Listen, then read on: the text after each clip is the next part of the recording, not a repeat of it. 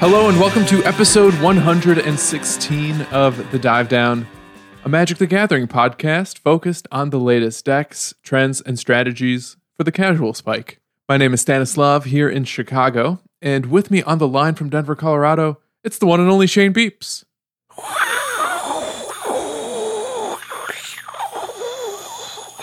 Beep, beep, beep, beep, beep, beep. The Denver weather report is coming in right now. I feel it happening.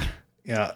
Hopefully I make it through this episode because there's a lot of heavy snow on my power lines. Yeah, my internet line is encased in snow. I looked at the internet line. Shane warned us today that he might not be able to record because the snow's too heavy. I do have I have a UPS, so if I lose power, my lights will turn off and I'll have the countdown will begin till I run out of battery power. Do you also have like those little brown shorts? I got the brown. I only have the brown socks. I like that he said that like we know what a UPS is. I have no idea what he's talking about, Stan. Ultimate power supply? UPS, Ultimate NFT, power supply. NFT. I don't know. Ulterior power supply? We're putting NFTs in the Dive Down Patreon tiers. I hope everybody's ready for that. Oh man, that's a really good idea. Who wants some tokened JPEGs of us staring at each other, I guess. Also with us, the godfather of NFTs, it's Dave Harbarger. That's right. I got a lot of good ideas about how to monetize this thing. I hope you guys have some time afterwards for us to talk about it. Very funky Tarmogoyfs. Non-funky? Very fungible Tarmogoyfs. On today's episode, we kick off the show with a look at Time Spiral Revisited and explore some of the cards or decks that might be on sale with the latest reprint release. Dan, is it revisited or remastered? I have to ask. Definitely not revisited. It's Redux. Then we're diving into Historic Anthology 4. Is the latest injection of cards into Arena's non-rotating format casting a new shadow on the metagame? Or did the platform consume our hard-earned gold coin with nothing to show for it? And or gems. All this and more after this week's housekeeping. Shout out to the newest patrons to join the Dive Down Nation, Victoria G. Also, big thanks to Stefan H. for going up a tier. Thank you both very much. And shout out to LaxBro133, a new reviewer from Canada. It's a boot time. Man, they got the internets up there. They got the Dive Down in Canada? Awesome. We don't let relaxed people in here, so I don't know about this lax bro. We like aggro bros. They said they said that they've been listening since episode 1. So Shout out to Lax Bro. Thank you for eventually making that Apple Podcast account. I'll never forget the lesson we learned in episode 1 that sometimes putting cards in your graveyard can be good. I still think you didn't believe it for a while. I'm not sure I'm convinced to this day. You know, the more things change, the more they stay the same. Stan, you mentioned the Patreon. If you want to support us and what we're doing here at the Dive Down, head on over to Patreon. That's patron with an E in there somewhere, .com/the Dive Down. We have various tiers of support at which you can subscribe. The lowest tier, $1 an episode, $1 a week. You too can join the Dive Down Nation, our awesome community of supporters and friends in the digital realm and even the real world realm. Going up from there gets you all sorts of cool stuff. We recently sent out a bunch of swag out to different patrons. Stan got those playmats out. Those are super sick. I think I still have one. I haven't played Magic and Paper in a year, so I'm hoping it's still there in that drawer. But yeah, patreon.com/the Dive Down. Yeah, I want to pitch my concept of NFPs here, non-fungible playmats. Is everybody ready for that? We're going to put some kind of code, some kind of barcode into the playmats directly. Can you take care of that, Stan? Sure. It's a QR code, though. Oh. And it's just going to be a link to MTG Bands When. Perfect. Do you remember that website that was just called peopleusingqrcodes.com? No. And you went to it and it just said on it just said no entries yet for like 3 years. Yes. I guess Venmo got the last laugh there though, because they're handy there. Anyway, if you want to support us while playing Magic Online, you can check out manatraders.com. Manatraders.com is where we rent our Magic Online cards for playing Modern, mostly, and sometimes Pioneer from. And if you enter code The Dive Down when you sign up for the first time, you will get 15% off your first 3 months of excellent rental service, manatraders.com. You know how we often use this section to confess about cards that we've held onto for too long? Mm-hmm. I still have Ephemerate. No. That's got Force of Negations in it. I know, they're not asking for them back. And Teferis. Send it back. Ephemerate is my favorite Sonic Youth single. Ephemerate. And finally, for all you MTG Arena players out there, check out untapped.thedivedown.com to download the Untapped Arena companion software. Track your performance, and it sends a little kickback to our show without you spending any money. A little bit of a weird episode this week, right? We got two topics that we're looking at today. One that's sort of news-ish and the other one that is play-based. But not a lot going on as far as meta goes right now. So we're just kind of going to take a pause on that for this week. Your regular scheduled event style breakdowns will be back shortly. But this week we're going to talk about, we did an episode 80 something, I believe, called called a Double Masters Buyer's Guide. And, we wanted to do a similar thing for Time Spiral Remastered. It's like the worst kind of buyer's guide, though, right? Because it's basically going to be like, hey, here's a bunch of cards you should pay attention to. They actually cost more than the cards you already have, but they look cooler if you like old borders. Oh, that's the twist, isn't it? What a twist. Yeah, I mean, this stuff's sick, right? Like, Double Masters? Was it Double Masters or Ultimate Masters? Or both? It was double. Yeah, and it really feels like only yesterday that Double Masters came out and put Tron on sale, as well as some other cards. Who cares about those? Yeah, that was nearly 30 episodes ago, by the way, or more than 30 episodes ago. So it was 6 months. So maybe that's the new cadence we get to get used to. Every 6 months, there's a reprint set, give or take. I hope not, but maybe. I think it's nice to mention Double Masters very briefly up here, because though many of us have moved on from that price impact that the set provided, some cards still have a new floor thanks to the reprints from Double Masters, especially things like Noble Hierarch, Jace the Mind Sculptor. Those two cards have basically been half the price since before the Double Master reprint. I'm so glad I paid full price for those 2 years ago. Great. I'm glad you did too. Yeah. Well, I mean, there is a combination of play quantity of these cards, right? Like it's the natural ebb and flow of the modern metagame combined with continued reprints. It just goes to show you never really know what to expect to pay for a Magic card, unless it's more than you probably should. Darn tootin'. At the same time, there were other cards reprinted in that set that did not have a price decline. Sword of Feast and Famine, Karn Liberated.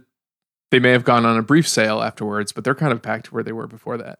Interesting. That's kind of the important thing, right? Is what we want to identify here where your windows are. And it's not really, we're really not going to say how long they're going to be there for, because we don't know, but two, we have seen those windows of price dips, especially I think right now as people start buying maybe back into paper in preparation for in real life play being a thing again. I think you can expect some of these discounts to be fairly short lived if people are buying into decks that they're interested in or cards that they're interested in Time Spiral Remastered. For sure. So we'll bring your attention to some cards that are on sale, immediately after the set is reprinted. I guess we're also going to talk about some cards that I guess cost more now. Surprise. That's an unusual twist. Yeah. And let's start with the general reprints, because, for those who aren't aware, Time Spiral has two sets of cards within the product, right? You have your... Yeah, left Twix and right Twix. Exactly. You have your Modern Border reprints of cards from the actual Time Spiral block. And then also it has this time-shifted alternative version of cards that have never been printed in the old original classic Magic border that are now being kind of shoehorned into this set to be reprinted in that old border, almost like a masterpiece, but not foil. Or sometimes foil. Sometimes foil, but also there's one in every pack is the meaningful difference there. But we'll talk about the old border ones later. I think we should talk about what's cool with the normal reprints. Yeah. What's interesting about Time Spiral, I think, broadly, is that there's a few cards from this block that have never been reprinted. And there's also a few that have like maybe one reprint, or maybe something like a Secret Lair or a judge card or something like that. So there are some opportunities for you to get in on some of the weird cards from this set that have slowly crept up over time because they've only been printed once. And one of those is Gemstone Caverns. Currently about like $37 shipped, formerly about $50. This is one of those cards, like I said, hasn't had a reprinting since the original Time Spiral. This is a cornerstone of many a busted deck. I actually bought one of these as a present for our former co-host Zach at less than $20. I wish I had purchased many more. Yeah, they've been all over the place at different points in time. Like I've seen them at events, I think occasionally at above $60 a piece. I think it really, like Shane said, it depends on if there is a super unfair deck in the meta that wants this card to try to get an extra land into play. Yeah, I'm personally probably not going to be buying any of these, but I also never want to play decks that really feature this land. Or, I mean, I guess I did enjoy Red Prison, but it's not the kind of thing that I'm going to buy into whole hog. This is an entirely unique block of text on a card, though. Note that this card was also upshifted to Mythic, so that will have a different sort of price floor, or I think price dynamicism. That's a word that I just made up.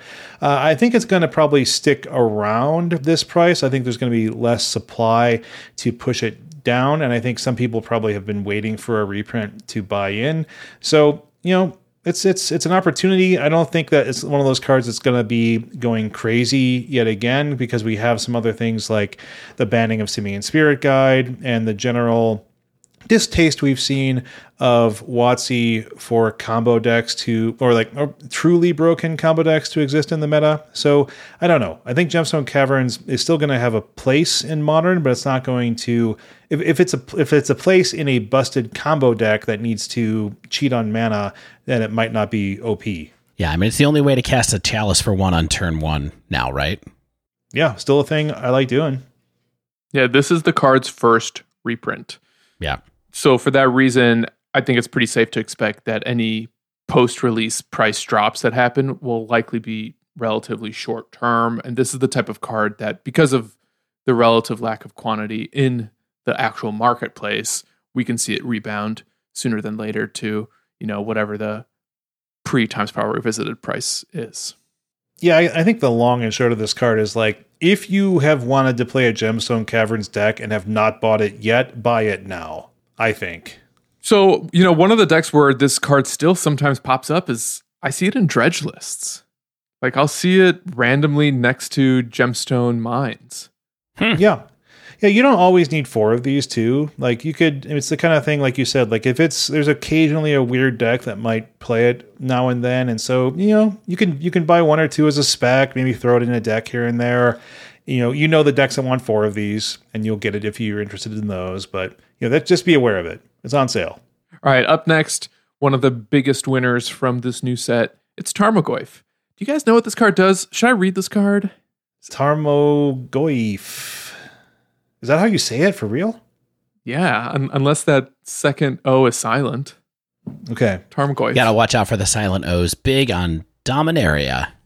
Okay, well, we all know what Tarmogoyf actually does. The interesting thing about this, if you want to call it that, is it's the old Future Sight art in the new frame, and it's like the perfect combination of both things that are bad. Yeah, it's like the weirdest, most head-scratchingest choice for the art direction on this one. Yeah, I mean, especially because they had new art on the boxes, like the shelf boxes. Like there was new Tarmogoyf art, and they just didn't use it in the card.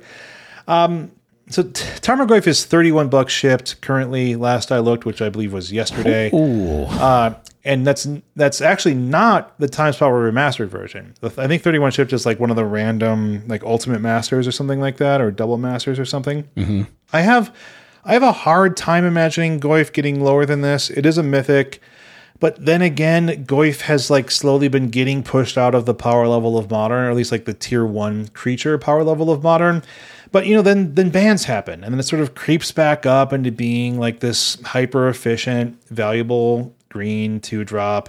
I don't think you're going to lose more than like maybe $10 at the most on each of these over the next few years. So like if you don't have Goyfs, I think it's probably perfectly safe to get them. I might buy back in, honestly, like just to cover my butt. Like I have Goyfs for the next year or two of Modern, but I don't think it's something that's going to have a lot of upside. Like I think this is like a low ceiling type card here. Do you not have your Future Sight ones anymore? No, I sold those. I stopped the bleeding on those a while ago. I see. So, I mean, Goyf is in what I would consider a tier 1 deck right now, which is Jund Shadow. Jund Shadow. And yeah, I think it's always going to be a useful card in decks like that. Not necessarily Shadow, but the greatest thing about Goyf is that it can be in an aggro deck, it can be a hyper efficient threat in a mid-rangey kind of deck, it can be a redundant piece in your Shadow kind of build. So I think it's gonna have a reasonable place. It's just not the powerhouse that it was. Fatal Push levels all playing fields. It's true. This is an interesting card to talk about here because it's a poster child for the impact that reprints have on prices. And specifically with Goyf, which used to be worth more than $100 for a single copy. Yeah, you're telling me. Yeah. Once upon a time. This back is when the there cards. was only the times or the back when there was only the Future Sight one. They were like impossible to find. And then it was the headline card of Modern Masters 1 in 2013. It was in all the Modern Master sets, in all 3 of them. Yeah, it's just been drifting down since then. I mean, they have reprinted this thing into the ground, and it's still $30. Exactly. This is the 6th printing of Goyf in kind of like a regular reprint set, rather than having it as just a masterpiece or invocation or whatever. Compared to Noble Hierarch, which saw its 4th printing in Double Masters, and that only costs $16, give or take now. This has been printed. It's always a rare. Yeah. No, Noble. So, yeah, I mean, I think 25 to 30 is like a safe space for this card to live in. If you're not trying to make a bunch of money, just buy it now. You might lose $5-10. Who cares? Like, that's like a lunch here and there. Yeah. Some sweet green. Yeah, I miss Sweet Green. I haven't had it since I've been working from home for the last year. Please don't bring it up. I miss my Harvest Bowls. Bro, they deliver. What? All right, next card.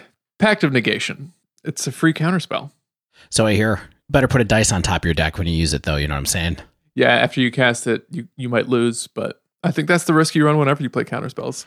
Exactly. Look out. So currently on sale for about 20% off the last reprint, which was Masters 25. Looks like it's shipping for about $24. Previous to this, it was a little over $30. It's also a rare in this set, so this is a card that could continue to go down. If you were thinking about building Amulet Titan, now's your chance to do that. Probably some other cards in the set that might go into that deck we'll talk about. I don't know. Yeah. An interesting one, Flagstones of Trocaire. So this is a card that was not really much of anything, I don't think, but then it sort of spiked up a bit. I think partially because of Aspiring Spike. I see that was a play on words. That's what you're getting at? Yeah, that's what I'm getting at. Okay. I'm not sure I'd buy this like at $10, which seems like what it's going for still as a rare versus 12 for the Unlimited Masters recent printing. I think that's Limited Masters icon. And like Stan said with Pact, it's a rare. I'd probably be watching this to drop further because I think that this is going to be a well-opened set. But it's a cool card with a novel ability, and in a lot of popular decks as people realized its applicability to various strategies. Here's another land for you. Or is it? That's Dryad Arbor.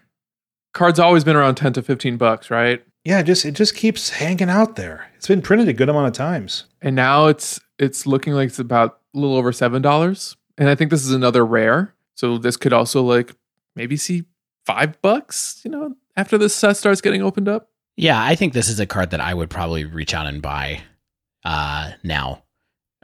Just because I've never had them before. And if they get to be $5-6 a piece, it's like, why not get a couple of them for the decks that need it someday? Okay. So not a lot of huge headliners there. It's interesting that this remastered set doesn't really turn out to do that much stuff. Although I do have a bunch of other cards that I would throw on the list.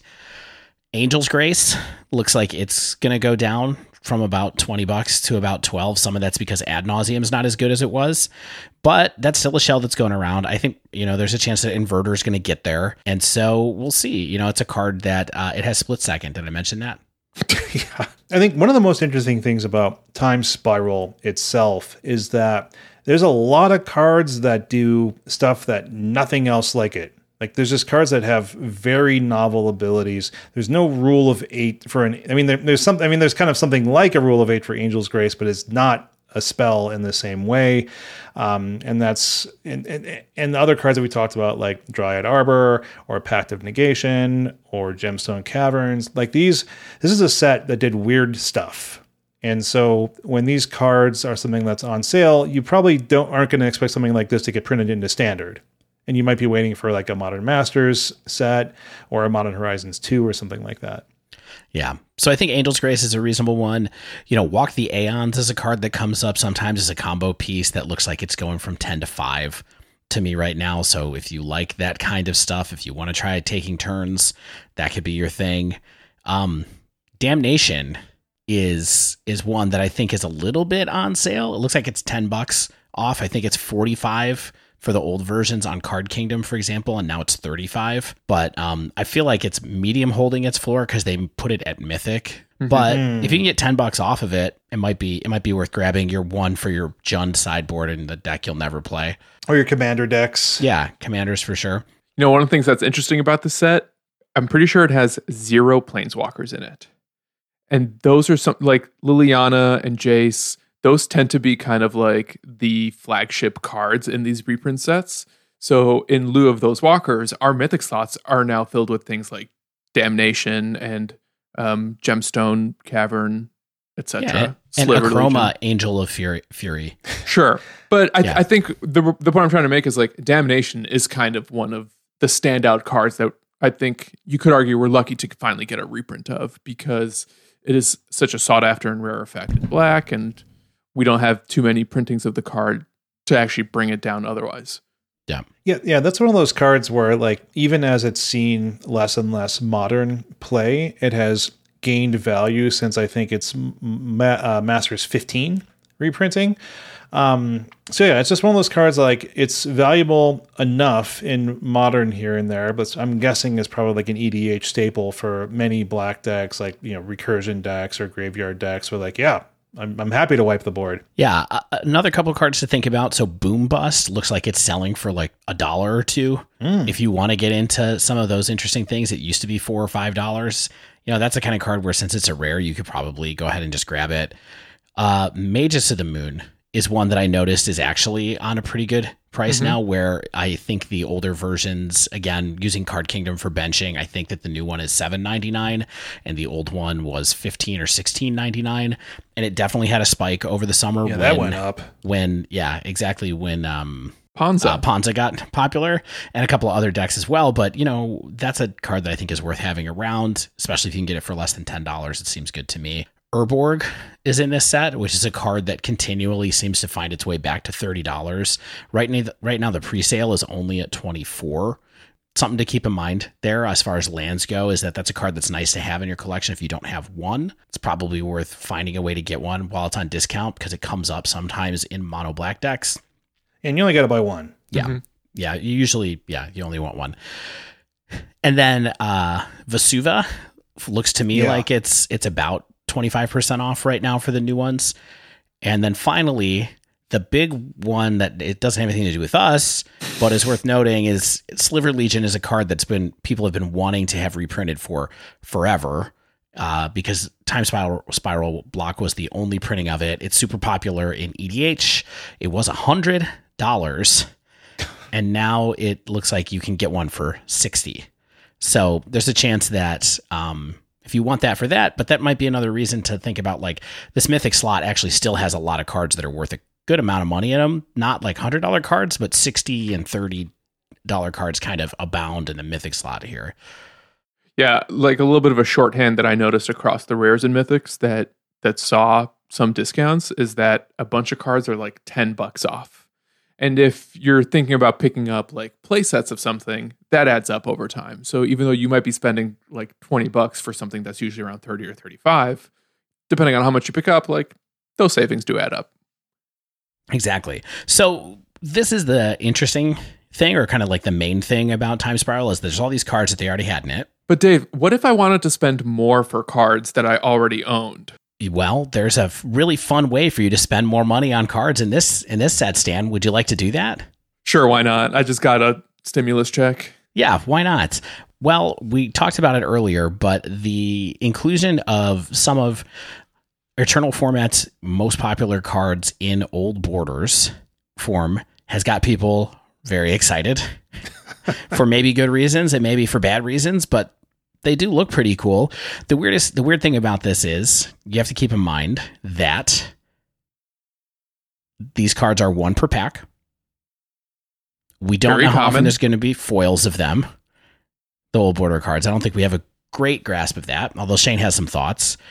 And there doesn't really seem to be a rarity associated with them. It's kind of like the story is that it's 1 sheet of cards and they're just putting them in. Is that right, Shane?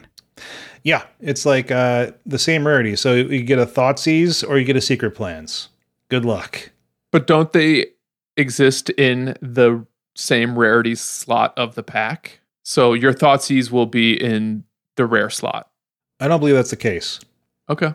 I don't know. Is it? I mean, that would make it a lot different story. Let me do a little research into that real quick. So the Seth over at MTG Goldfish has a good outline of how these cards will exist in packs, and his statement is you will open 1 in each pack. They're all the same rarity. So your odds of opening any of these cards is the same. That's absurd. Because what it means is you're going to get highly variant boxes. Yes. Where if someone opens up a box of this, they could open 12 rares, for example, or a way higher frequency of them than you would expect to see in a normal set. And then someone else is going to get a whole bunch of commons. Now, it's not I looking through what the Old Border cards were, it didn't feel like there was a kind of like normal common to uncommon to rare to mythic distribution among these either. It feels like a lot of them are rares and mythics that people want. And what's interesting is some of the valuation and at least the multiplier over the normal card price is completely not related to the rarity of the actual card. Like, so a Young Pyromancer is very expensive in this Old Border simply because of its desirability. So it's been an uncommon, I believe, in almost a bunch of sets and even regular old sets and reprint sets. There's a lot of Young Peasies out there. Yeah. It's like a 50-cent card. The Old Border reprint is $15, right? So wow. That's 30 times multiplier. Sick. Over just buying the normal card at your LGS, right? But that can't last. Well, it definitely can. Here's why it can. And let's get into the crazy thing about the foils, right? Okay. So Seth did something interesting about the foils in terms of the number that will likely exist. And WotC is a publicly traded company and has public revenue numbers. And so based on revenue numbers, you can create a general estimate on how many boxes of this Time Spiral Remastered they can probably sell, right? Just combined with all their other stuff. So on the low end, this would mean somewhere in the range of like 1,000 foil Old Bordered cards of each one.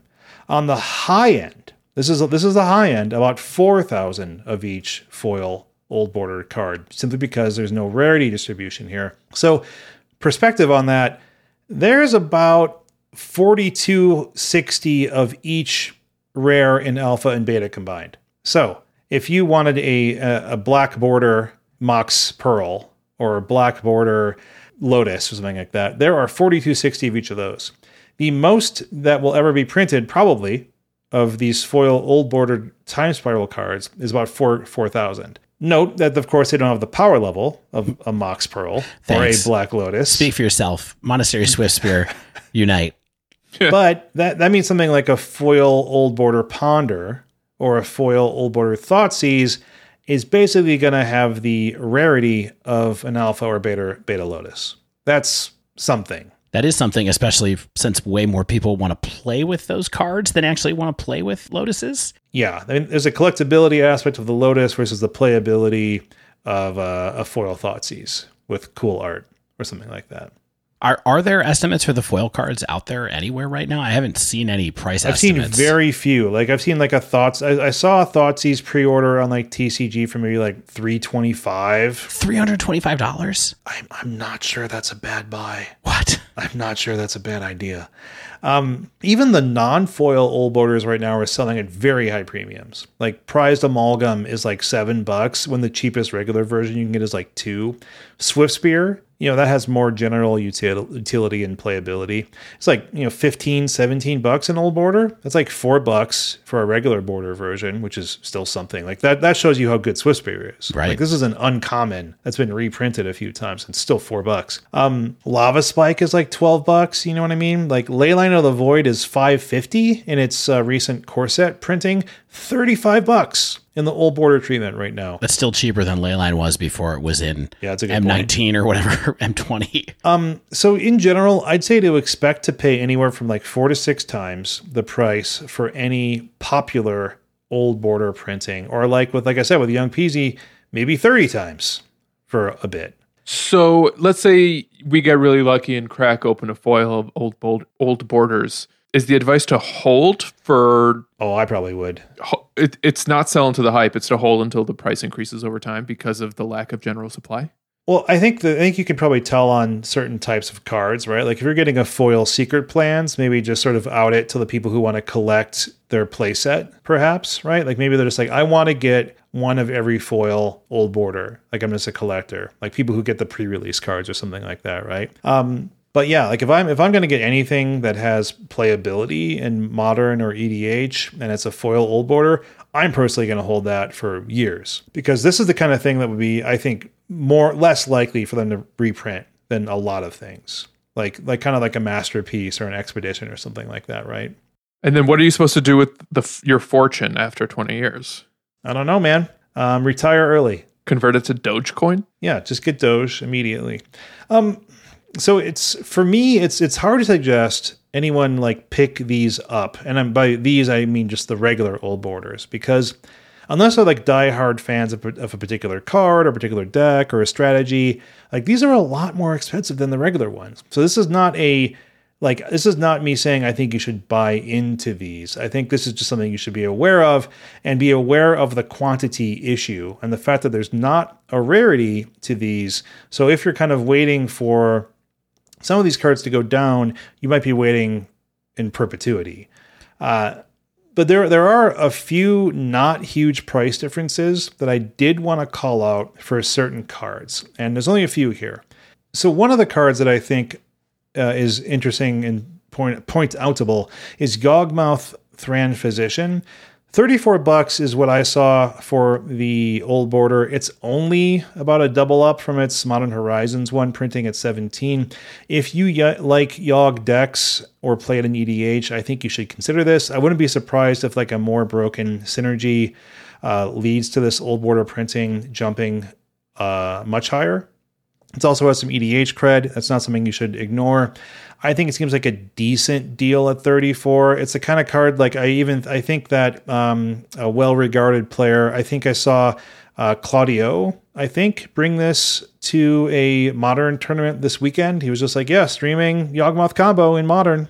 These are people who know what they're doing. Yeah. Tom Ross is still on that deck quite frequently too, right? Yeah. I mean, it's a real deck. I think that people might be sleeping on it a bit. I think that it's a powerful card with a novel effect, and it's only a double up, only in quotes, but think about it. All right. Next up, what else did you identify with your Shane brain? Chalice of the Void. I think this might be a sneaky buy. Its lowest price of a regular printing right now is $34. This brown border old frame is $55 right now for pre-orders. It's a $20 premium, yes. But this is like the most visually distinct difference between new and old in a lot of ways. The brown artifact to like sort of the gray new artifact frame. A lot of people like brown artifact. There's competition, of course, for the Masterpiece and the Judge promo of Chalice, of course, however, but I think I might buy 4 of these because I don't have any. Did you already buy them? Did you? I keep thinking about it. If I do, I will buy before this episode airs. So, and the last and not least, Ancient Stirrings, about $3 for the reprint. Dirt cheap for the older printings, of course, right? Like for $12 though, you're not going to likely lose too much. If you want to play the card, you're going to have these cool older printings for like the cost of maybe like a foot-long combo at Jersey Mike's, right? Like you drop $12. Wait, these are the old border versions are pre-selling for $3? $3, yeah. Yeah, it's a snap buy. Yeah, right? Yeah, if you're a Tron person, get them. Yeah. So, Shane, these Chalice of the Voids. Yes. And anyone who's thinking about snatching up some old border cards, don't you want to wait for packs to get opened at least for a couple days before buying into pre-release prices? I think there are some cards I think that are overpriced and some cards I think that are underpriced. And I think Chalice is one of the ones that is currently underpriced, and that's why I'm identifying it as such. I think this. Like, it could be wrong, but I do not think that this card will go down. I think people will start identifying it as, oh, I need 4 of these. I've never bought 4 of these. It looks really cool, and I'm going to get my playset. This is typically a card you get a playset of too. Like, some decks, of course, might run a couple in the sideboard. That's always been a little bit weird for me. But yeah, you're going to play this card, and if you don't have them, maybe buy these weird brown ones. There is a really weird dynamic here that you're talking about, I think, a little bit, though, Stan, which is that, again, to crib from MTG Goldfish a little bit, Seth had tweeted out, I don't know, a week ago or something like that, where he was kind of like, hey, the expected value of just the old border cards that you're going to pull from a box of Time Spiral Remastered right now is $250. Just the old border cards. That's the expected value of what you're going to get out of it. Doing the math, averaging it all out, what each of that slot is worth, and then 36 of them, or 20, I guess 24 of them probably, but I actually don't even know how many packs are in one of these boxes. I could check. But what he's saying is that it's worth it to open and crack a box just to get the old border cards out right now because of where the pre-sale prices are. The thing that can happen here that's very strange is, while there's some supply, there's a wholesale price floor, right? It's the amount that distributors have to pay to get a hold of these boxes from Wizards of the Coast. Like, the direct source cost is still active. Like, this is a limited print run, but there's a fixed cost to what these are, right? Sure.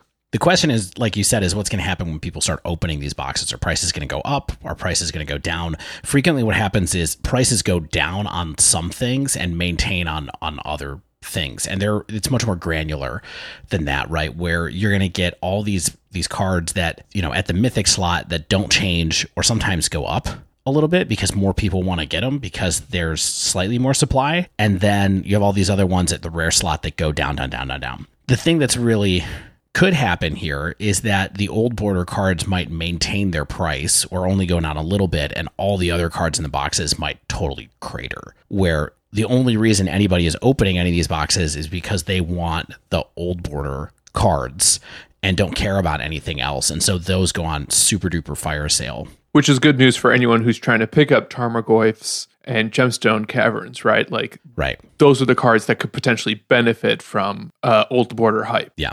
There's kind of like 3 scenarios, right? Like, one is it's all about old borders. The other one is people ultimately don't care about old borders that much, and they go down while the cards in the actual set maintain in price. That's the least likely scenario to me.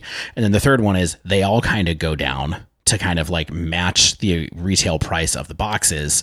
And I guess the last one is that box prices just go crazy sky high because the print run ends and then everybody just wants boxes of these to crack, and it's kind of over from there. Yeah. That's my issue with this, and I don't really want to make any firm recommendations anymore. We're not a finance cast. You know that we're not financial brains. We're not making big moves in our collections. We often keep more than we should. But these are what we want to do, I think, is make people aware of what's available. And I think that people need to watch, like Stan is saying, maybe just watch the first week. You're probably not going to get burned too badly by waiting a little bit. Like, maybe Chalice does drop $5, or maybe it goes up $5. And you're like, well, this trend line isn't what I like, and I'm going to just jump on it now, and I'm going to lose $20 in this playset. Life goes on. I'm already spending $200 on this. So, I've got it. Magic is not a game for Magic can be a game for people with normal budgets, but I think some people like spending a lot of their Bitcoin cash on this as well. Yeah, and I think that that's actually a good thing, especially if what happens is the old border cards maintain or go up in price and drive down the cost of the regular border cards, like we were saying a minute ago, because that makes those cards that people just want to play with even more accessible. And then the people who want to bling out their stuff just get to bling it out. And, we witnessed this a little bit originally with the Masterpiece sets when they first came out in Battle for Zendikar. Like, it made that everything in Battle for Zendikar was like super cheap, because the cards are terrible, but also just because there was like just Gideon Ally of Zendikar was expensive and the masterpieces, and then everything else went down. And and we saw that repeated in the future masterpieces or whatever they were called. Yeah, they were the inventions in Kaladesh. So the masterpiece idea was really strong. WotC, perhaps unsurprisingly, kind of messed up with the quantity that they did, and they were like, well, we don't have any more ideas for this. We're going to have to stop doing this. Well, it turns out that they did, and this is just an extension of that idea, right? It's a good idea. They had the full art things. I think that the truth is, people have talked about or complained about this a lot over the last year, and I still kind of mostly maintain that it's good that they're doing things that are innovative and interesting with what are essentially cosmetics in real life, because it's adding value to the printed cards in a way that mostly doesn't detract from people who don't want to pay super premium prices for cards.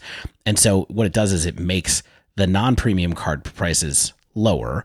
Now, the problem with that is it's harder for you to sell into and out of the cards that you have sometimes, but I think, at a lower overall cost, it's probably better in general. And I think they're fun too. Like, they definitely hit a nerve with this idea of doing a bunch of old border cards.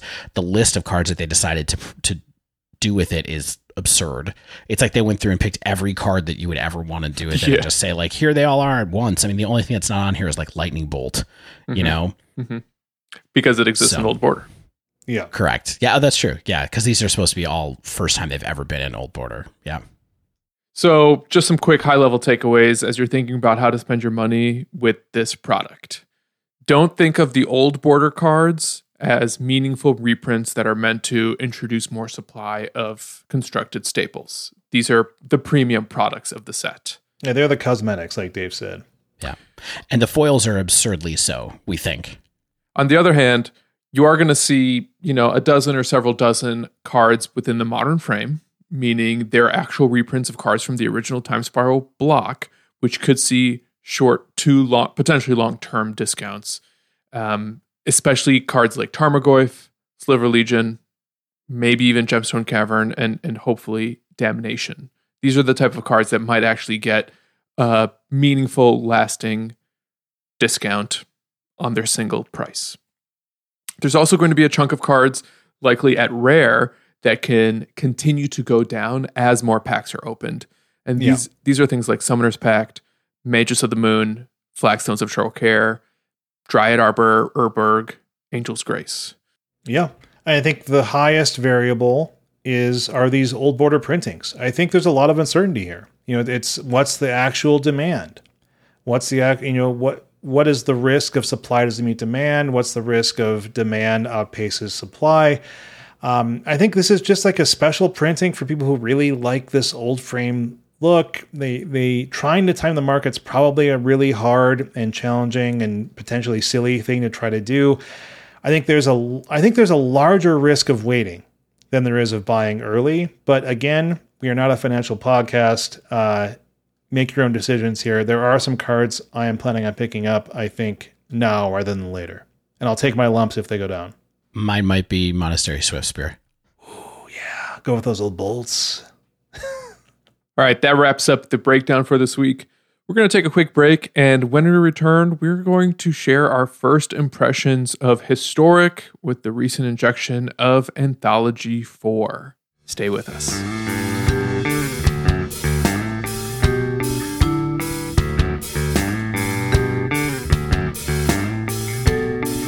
So this week we thought it would be fun, after talking a little bit about some modern-y stuff, some non-arena stuff, paper stuff. We thought it would be fun to check back in on Historic and look at how the format has been doing since Anthologies 4 came out. And it's been interesting, right? It's been fun to pay attention to social media during this cycle because people are pretty clearly excited, or at least they have a lot to talk about with it. But, we knew going into this that a lot of these cards would be duds for competitive play. And there are others that we think are really working out, but we just want to talk to each other and see about a couple of different areas, what our impressions were about the things that are going on right now in Historic. And I think we have 4 or 5 areas to talk about. But the first thing that's on everyone's mind is, of course, is Death Shadow actually a thing in Historic or not? It is legal. You can't deny that the card is legal to play in the format. Nope, it is legal to play in the format for now. Definitely going on the suspended list soon, though. I'm just saying. Yeah, I mean, as soon as the card was spoiled, people started theory crafting different lists and various color combinations. A lot of building going around this card specifically. And I think a lot of that has to do with the fact that it's such a beloved modern card. And as older cards get introduced in Historic, I think people want to try to apply some of those non-rotating passions from Paper Play into this shiny new format that seems to have a very bright future. So far, we've seen Death Shadow in Grixis, Red-Black Aggro, Mono-Black Aggro, Red-Black Arcanist, Mardu, Cycling. I saw one of our patrons, Mickey S., try to put it in Esper Auras. Why not? As an additional threat. Why not? The list might go on and on. People are trying to put Shadow in everything. Turns out there's not a high barrier to putting a card in your deck that only costs 1 black and can sometimes be a 12/12. Yeah, people were very amped about this. I mean, we record on Sunday now, at least this week. Between Thursday and now, I think I saw about 80%. Does not feel like an exaggeration when, like, in best of 1 testing. Like when I was testing decks there, I was trying to test some best of 1, some best of 3. It was everywhere. Like people really wanted to be testing this, and they really wanted to be a thing and figure out what that thing is. Yeah, I was shocked by that as well, and it felt good to me to be playing a Shadow deck, because that meant that I was also playing a lot of Bloodchief's Thirst and Fatal Push, which is good against those decks. And so you're kind of like, okay, we're all playing this card now, so we have to play all these other cards now to kill this card that we all have. But I had a lot of mirrors, or like quasi mirrors, where someone would be playing their normal game plan and then suddenly be like, "Hi, here's 2 Death Shadow," and I would be like, "Wait, what?" Nice to meet you. I'm Dave. I'm in Platinum currently, and I'm seeing this all the time in the Braggy. Platinum ladder. Look at this guy in Platinum. Oh, is that a brag? Doesn't feel like one. Well, just because I'm still down in gold, I've been grinding my way up through gold the last couple of days because I have not been playing Arena much lately. We've been on Modern lately. That's a very fair thing for us to not be focusing on. I have dailies to complete. That's when you just run out like your jank blue 1-drop deck in play mode. I don't have jank anymore. All of my decks are tier 2 at least. The only reason I bring up Platinum, though, is that at that rank, I too see a lot of Shadow, but it tends to be a lot of the same offenders, different versions of Red Black and Mardu, which Dave mentioned, seems to be one of the ones that comes up frequently. Mm-hmm. And then I'll even say I tried the Grixis shell, or a Grixis shell for it. Can I give you guys a little tease to chew on? Yeah, well, let me chew that tease. As long as it's not spoiling too much. I have been mostly unimpressed with the card Death Shadow, except in one deck, where I think it comes together quite nicely. Mm-hmm. Yeah, I mean, I was playing best of 3 in low plat today because, like I said, we've been focusing on Modern. But yeah, I haven't seen it as much already, so I'm curious if it's falling off a little bit, if people aren't quite as crazy about it, if they're like, oh, this isn't that great, and we'll see the true Shadow heads stick with it and develop the best list. And that's what we're going to be talking about today, I think, is the initial experiences that we've had playing with and against these decks and what our general opinion on Shadow in Historic is. Yeah, and I thought it would be fun for us to do kind of like some short capsule reviews of the different archetypes that I had talked about earlier. So why don't we start with the one that I think everybody was curious about off the bat.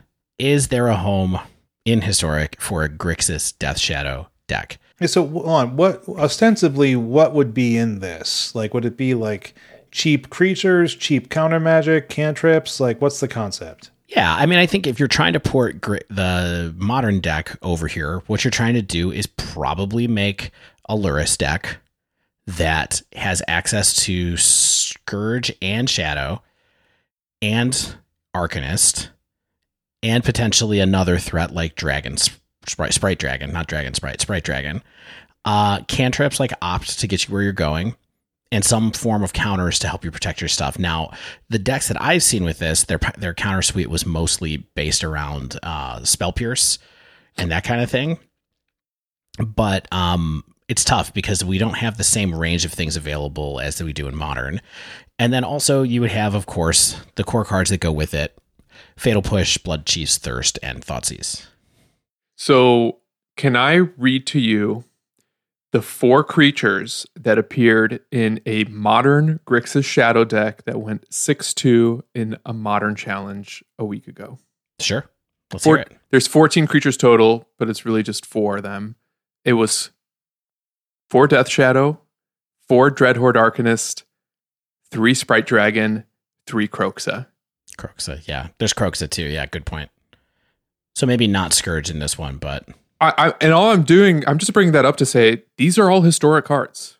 Correct. Now, the spell suite is different. Like, we don't have Inquisition, Lightning Bolt, Serum Visions, or Thought Scour, but we do have Thoughtseize. We do have Fatal Push. Yep. And we have a bad Unearth. So, yeah, you're right. I mean, Scourge is probably not able to be played in this deck because you're likely not going to be trying to pressure their life total at the same time that you're knocking yourself down. So it'll be tough to play that card as it is.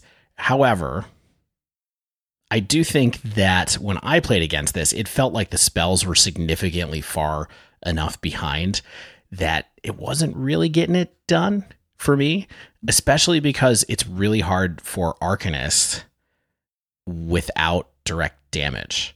I think without having Lightning Bolt or something like that as part of it, if all you're doing is recurring Thoughtseize or like Fatal Push, Arcanist just doesn't seem that great there, I guess. I agree. And I think part of the problem is that getting Revolt on Fatal Push is harder in Historic than in Modern. I think that's objectively true. And yeah, I mean, you don't have as good 1-drops to recur. You know, like maybe hitting multiple Thoughtseize with Arcanist does feel good, or maybe taking down something with 4 toughness using a single shock might feel good.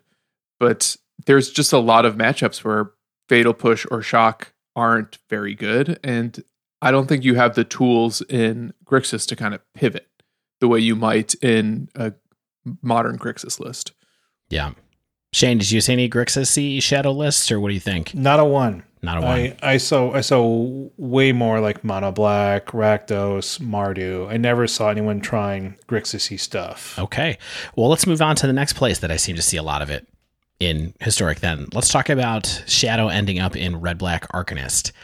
I felt like I played against straight up Arcanist, traditional kind of like the Red-Black shell that we're used to seeing in Historic, with just Shadow popped in there a bunch of times over the weekend.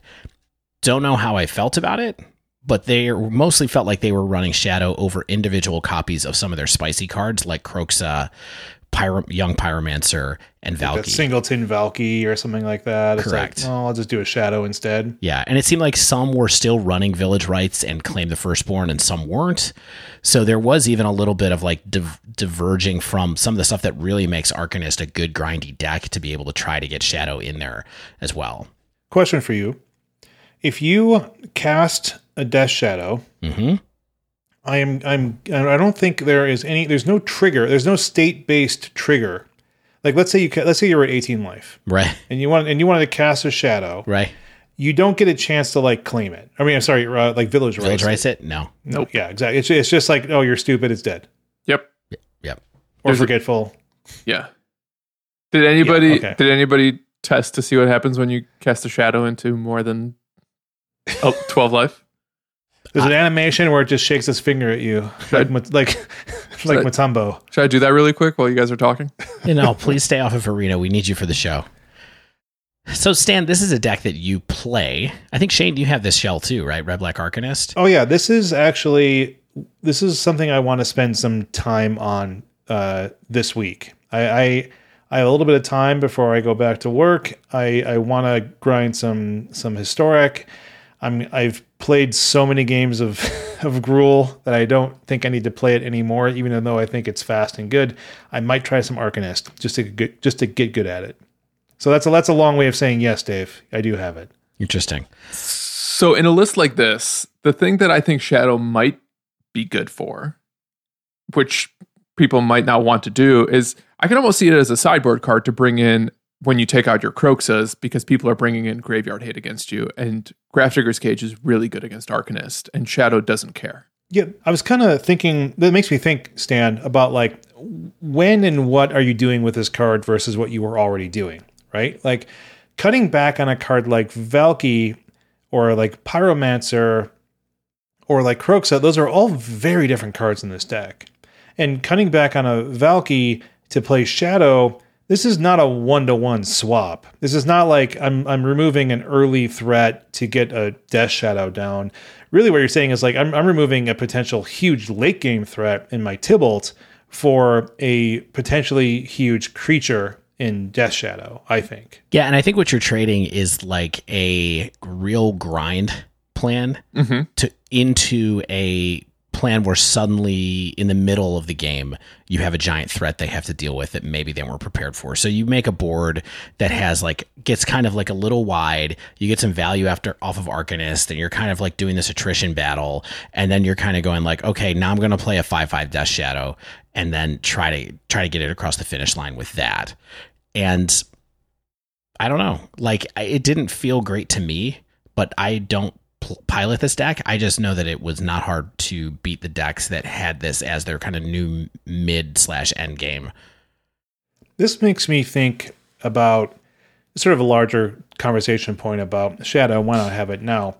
In that, how does this operate? How does this card typically operate in Modern versus how is it being used in a deck like Arcanist, right? And I don't necessarily think that is a 1-to-1 model like this. Like the way that's being used in Arcanist is like eventually Shadow will be useful for me, but it might be a dead card for a while as I take some damage. I'm not going to do as much self damage in Arcanist traditionally as I am in like a full bore Shadow list, like we're going to talk about in a second. Like, is that a good idea? Like, is there more of a model in that existing in Modern that I'm forgetting? Like, are there like eventual Shadow decks, or are most of them sort of self-harm, turn the corner really quickly with an aggressive swing? Well, I'm thinking about Grixis Shadow, where you're very, very rarely casting it on turn 1. I think you need a fetch and 3 Street Wraith to get it down on 1. Yeah, which is doable, but possible. Yeah. Well, I mean that's not exactly the model I'm professing here. But right. I'm saying like, you know, it's more of an aggressive tempo strategy versus like I'm casting this eventually as a big threat. Right. Well, exactly. That's my point. Like Grixis Shadow is a fast deck. Like that's one of the reasons why it's had a storied history in the format, is because it can present like a 5/5 on turn 2 and basically have inevitability as soon as turn 3 or 4. And even in that deck, Shadow, you're usually casting it on like turns 2 or 3 as a plan B to your Gurmag Anglers. Yeah. I mean, I think that this is it's an interesting discussion, but it's mostly, I think it's a good reminder for people to have that I don't think that Shadow has to be an aggressive decks. Mm-hmm. And I think that some of the best decks in Modern with Shadow were moments when Jund was, you know, Traverse or 4-color Shadow, where it was a traversey kind of grindy build where you could go either way. You know, there's a lot, these Shadow decks have a lot of play to them. And I think that if you kind of think only about it in the context of how aggro can I get with Shadow, that's not the only way the card can be used. And Arcanist is certainly not a deck that is trying to aggro people out. Right. And I think that's part of the problem. Here's what I'll say to your first point, Dave, about Shadow doesn't need to be an aggro card. I think it wants to be, though. Because if you're playing chicken with your life total, you need to have a proactive plan to close out the game before someone exploits the fact that you're like at 10 life on turn 3 because of your own doing. But remember what Everett said last week when we were talking about this? He was kind of like, the main thing that you're doing with a card like Shadow is 1-for-1ing people to be able to then play a cheap threat while you leave up some additional form of interaction for people to have, so you can continue that like resource race. So you're trying to win like a mana efficiency game, and that doesn't necessarily mean that you have to win with speed. Sure. This makes me think, and this might sound harsh, but it's harsh about myself as well, and that this is a card that is in some of the most challenging decks to play in Modern. Challenging decks to play well in Modern. Mm-hmm. And we are introducing it to people who have potentially never played Modern before in their lives. They've only played Arena. They're buying into Historic, or they're buying into the Anthology. They're like, I've heard about this Death Shadow card, and there's going to be a lot of people who don't know, I think, how to play Shadow well on Arena. And I am one of those people, because I am not a good Shadow player in Modern, especially something like Grixis, right? Which is more of kind of a tricksy style. And so I think that this is going to be a learning curve for a lot of people in how to use a deck like this, how to get max value out of a Shadow. Like you said, Dave, is this like a grindy strategy? Is this an aggressive strategy? When and how am I trying to use Shadow? Is this an eventual thing, or is it like a aggressive, get my life total low type thing? It's a whole new format. Mm-hmm. I'm kind of jumping the gun here. This is kind of stuff that is maybe better for a conclusion, but I think it fits here. Like, there's a different format, and like Stan said, there are different ways for people to turn the corner against you. And I think there are more decks that are looking to do that in Historic than there even are in Modern, in terms of like capitalizing on your low life, right? Like, there's Embercleave is a very playable card in this format. There's someone could untap and Auras you to death with very good ease, right? So there's a different way of even playing a card like Shadow. And so I'm willing to check my current perspective of, I don't think, this is just me spoiling it, I don't think Shadow is super great in Historic, but at the same time, I think that it can be once people figure it out. And we get the best lists, and we get the best play style, and the best way of using a card like this in a very different format than Modern. So should we just throw out the rest of the notes, or do you want to go through these? No, let's talk about this next deck. It's similar but different. No, but here's what I was going to say was I think it's a good point. I think part of the reason you're feeling like kind of unease with this is that I don't think Arcanist is the right way to get the most value out of the interaction with Shadow. Like, I don't think it's the right threat to help you finish up the game, in the same way that I think that Kroxa is a really good threat to help you finish up the game in that sense. It's nice that Shadow doesn't make you use your graveyard as well, in the way that Kroxa does, but it also puts a lot of life pressure on you that I don't think you're really all that comfortable taking on as a liability in the Arcanist shell. And again, I don't really have a lot of experience playing Arcanist, but that's just what I think it might be, because you can't really recover at all. But let's say, so we talked about a tempo, what ostensibly would be a tempo deck in Modern and Grixis, and we talked about Arcanist, which is kind of mid-rangey.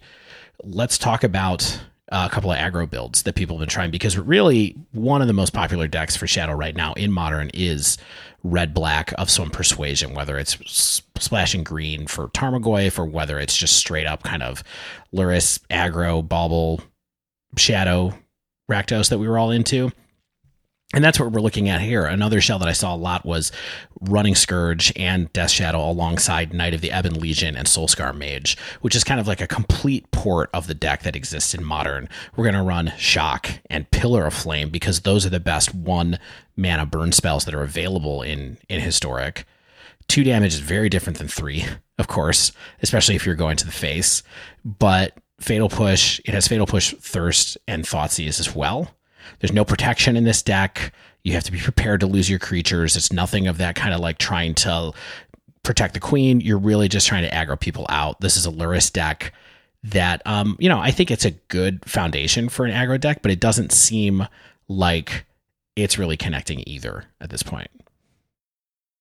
This was the list I was seeing the most at first. Mm-hmm. Some kind of red-black aggro, not red-black Arcanist. Can I ask what was the foundation here? Was it just like sort of the self-damage lands? Like, what were people using red for? Because I can imagine what the black was for. Burn. I mean, you're using it to run Shock and Pillar of Flame and Soulscar Mage. Just so you're trying to get creatures out of your way. Yeah, and you're just trying to get the best prowess threat in there. Knight of the Ebon Legion and prowess and Scourge and Shadow all scale, right? And so that's the idea. And you get to play untapped Shatterskull Smashings on plan because of the Shadow. Right. I think, which is really good in these decks, by the way. Spoiler. Yes. But yeah, I think we should talk about the mana after we list all these decks. But right. I was saying this is the list I was seeing the most common at first, and I think it actually has explosive potential. But these decks don't have a lot of ways to push through damage against what I was doing, which is presenting a super wide board with elves. And I think Shadow, in particular, one of the reasons why Temur Battle Rage is such an important card in Modern is because pushing through a ton of damage is how you close out the games. And even though some people are playing Barge In or Crash Through, even Temur Battle Rage is frequently a 2 of. And without having ways to push through damage and not having really good ways to go to face with better burn spells, it's a little harder to overcome what might be a really wide board. And even though I was seeing this a lot at first, I feel like this deck might have a harder time keeping up with the format just because like all these go wide angels, elves, or other creature strategies just do a really good way of gumming up what Shadow in red-black is trying to do. Yeah, it's just not efficient enough. Like the spells aren't powerful enough for 1 mana to really make it happen, especially the non-black spells, right? This did make me wonder whether red-black aggro needs to be a Shadow deck and whether we were trying to find a home for Shadow, but by accident found this red-black aggro shell that can mix both cheap creatures with the Lurrus Plan and relatively effective cheap interactive spells for a way to apply early pressure and maybe even play a grindy mid-game without doing the self-harm and diluting your plan that Shadow sort of forces you to. Yeah, I don't know. I mean, it's tough to find a more efficient 1 mana and 2 mana threat than Death Shadow and Scourge, right? And so if you're running Burn, where you can get them down, and if you're running cheap creatures like Knight of the Ebon Legion and Soulscar Mage, where you can attack in and get Scourge down still, I don't know. I think that it fits in a compelling way. I don't know what those other cards would be, but the main problem here is it's just not fast enough, I don't think. And the real aggro decks, I think in Historic, they go wide. They do like a weird wide trick, or they make one super giant thing that like you can't kill with red cards. And so since you have black cards, it's great in this deck to be able to help you with decks like that. But it just feels like you don't have redundancy with Soulscar Mage, which is huge, of course. And you don't have a way to cast like 4 spells on turn 3. Like that's where I think you get a little bit out of whack with this. All right, we started with Grixis. We cut out the blue, went to red-black. Let's see what happens if we just cut out the red and go to straight mono black. Right. So there's a deck that's kind of similar that people have been talking about. And in fact, Martin Yuza wrote about it on Channel Fireball last week. I saw Andrea Mengucci tweeting about it. I also saw our faithful friend, Mickey S. Turtle Power, talking about this in our Slack. And that's a mono black aggro shadow shell. And the deal here is it's kind of like what you would expect from mono black aggro almost in Pioneer, right? It's Knight of the Ebon Legion, it's Dread Wanderer, it's Scrap Heap Scrounger, and then with Scourge and Shadow stapled into it to give the deck a bit more kind of like giant threat top end. It's also enabled by a few interesting tricks like Demonic Embrace and Feed the Swarm in order to get your life total down very quickly if you want to. They're both interesting pieces, and they give you like a destroy effect from Feed that can get rid of an enchantment even, and then Embrace gives you the that kind of like overrun effect that Stan was talking about from Temur Battle Rage, where you give your threat flying, and then recurring Demonic Embrace gets you a life loss, which also helps make your shadows and scourges even bigger from there. I've heard really mixed things about the deck. I didn't run into it, but like I said, Andrea Mengucci was saying, "Oh, I think this is a great version of it for Historic." So is Martin Yuza. Mickey had less promising results from it. I do think that there's kind of an interesting tension here, where once you get down to a monocolored deck, you don't have a reason to benefit from having all these shocklands in your deck. All you're doing is hurting yourself to be able to get your shadows bigger. You're not benefiting from having the extra mana. And so I think there's a weird thing going on there where like you're kind of leaving some of the value on the table by just playing a single color with this. And it makes it so that you pretty much only have the attacking plan to do stuff. And there's not really a whole lot else going on. It's kind of like, I'm going to attack, I'm going to fly over and attack. And if there's anything that gets in the way of that kind of single-minded plan that you can't stop with a well-timed Thoughtseize, you're just kind of in trouble. Yeah. Yeah, like this, at least what's good about this is like you can recover from wraths fairly decently with something like Scrapheap Scrounger or Gutter Bones, which is an advantage that this has over some other similar decks that are just kind of like, I want to swing and get in there and end the game type thing. But yeah, what you're saying is right, Dave, which is like, that's kind of I think the pressure that all of these kind of shadow decks is facing, which is like, how much do I need to care about lowering my life versus have a game plan that's not as fragile with my life total. And I think that's kind of what people are going to figure out as we continue to please kind of decks. And also, I think what's interesting about this deck, at least the Yuza build in his article, is it's like not even that much removal, right? Like Fatal Push has been the kind of card that you're going to see 4 of in every Pioneer mono black, but we're seeing only a couple Fatal Push, like maybe in Heartless Act. Like you said, Feed the Swarm, a Blood Chief's Thirst, but like primarily this is like, I'm going to interact with the spells that I need to get out of your hand with Thoughtseize, maybe get a creature or 2 out of the way with my removal, but I want to be attacking and flying with my Demonic Embraces. Yeah. There's better mono black decks in Historic. Just play Vampires. Yeah. And then there's even the weirdest version, which is the one that I saw and played after seeing it tweeted by Yeoman 5, which is taking the Cycling Shell, which Shane is going to talk about a little bit later, and just having Death Shadow in there as a threat alongside the Fox. What's the Fox called? Flourishing Fox. Flourishing Fox. Yeah. Having it in there as a threat alongside Flourishing Fox. That was pretty interesting, especially when you're trying to figure out, can I cast Zenith Flare and keep my Death Shadows alive? Because Zenith Flare, what a card. We'll talk about that in a little bit. But, you know, I had a little bit of success with this in the sense of now, having Footfall Crater in there as a 4 of is a nice way to make Shadow be able to come down and attack quickly and have trample. So you get 4 of those because they have cycling and they play into your Zenith Flare plan. You don't have as much kind of tension of playing this card that doesn't do much in some situations. There's also the Fight card, which I forget what it's called, that cycles for 1 that's actually reasonable. It's called Go for Blood or something like that. Yeah. That sounds right. Yeah, and that card I found to be more useful than I thought it would be, especially if you can get a big shadow down, do it, and then go over and do some stuff. Drannith Stinger is nice to have, in these situations as well to get those last couple damage in, but... When you were playing this deck, were you getting your life total down because of your mana or because of whatever your opponent was doing? How do you actually get to the point where you can cast a shadow? It's always the mana, and I think that's part of the reason that it makes sense in Cycling too, is that Cycling is a 3-color deck, at least. Sometimes it's Jeskai, sometimes it's Mardu, but the black cards that have Cycling are just really bad. Yes. So the one that just randomly gets rid of 3 cards seems pretty bad out of your opponent's graveyard. Seems bad in this metagame right now. Oh, you're never casting that card. You only play it to cycle. Yeah, right. Some cards are intended just to cycle. Right. Yeah, exactly. But it's like, boy, there's no fail case there. You're just cycling it. So, I mean, I thought it was cool that it looks like Yeoman 5 had some good results with this, but I couldn't quite duplicate it. I cannot imagine like how and why Shadow fits into a deck like this, right? Like, is it kind of like a backup cheap threat? Like what we talked about, like it's your backup Fox, basically. Yeah. Once the opponent has you like basically dead because your deck's bad, like because you're playing a standard deck in a non-rotating format. Yeah, exactly. I mean, more on that later.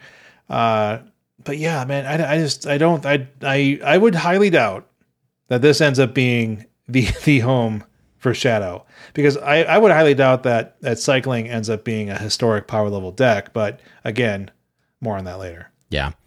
All right. So we've talked about a whole lot of different stuff here now. And I think that, we're kind of saving the one that we think, or at least I think, is the best shell right now for last. And so I think that building on the discussion that we had earlier about Shadow being more of a mid-range card in Historic than it sometimes is in Modern, I think that the best shell for this, aside from the fact that Modern Shadow decks have access to Lurrus plus Bauble / Seal of Fire, other stuff to make those grind plans kind of be the same in every deck, right? That's what's missing here realistically, is if you don't have Lurrus and Bauble, you can't kind of move your mid game into something where you're going to draw a bunch of other cards. So we don't have ways to turn Lurrus into card advantage, like pure card draw, in the same way that you do in Modern. here in Historic. You get to use it to replay threats.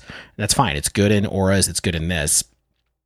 So I'm not sure that having all these shadow decks have to be Lurrus decks is the place to start. And that was my impression after looking at and reading some tweets from a list that Michael Rapp shared on Twitter recently. Known shadow scientist Michael Rapp. What did he say?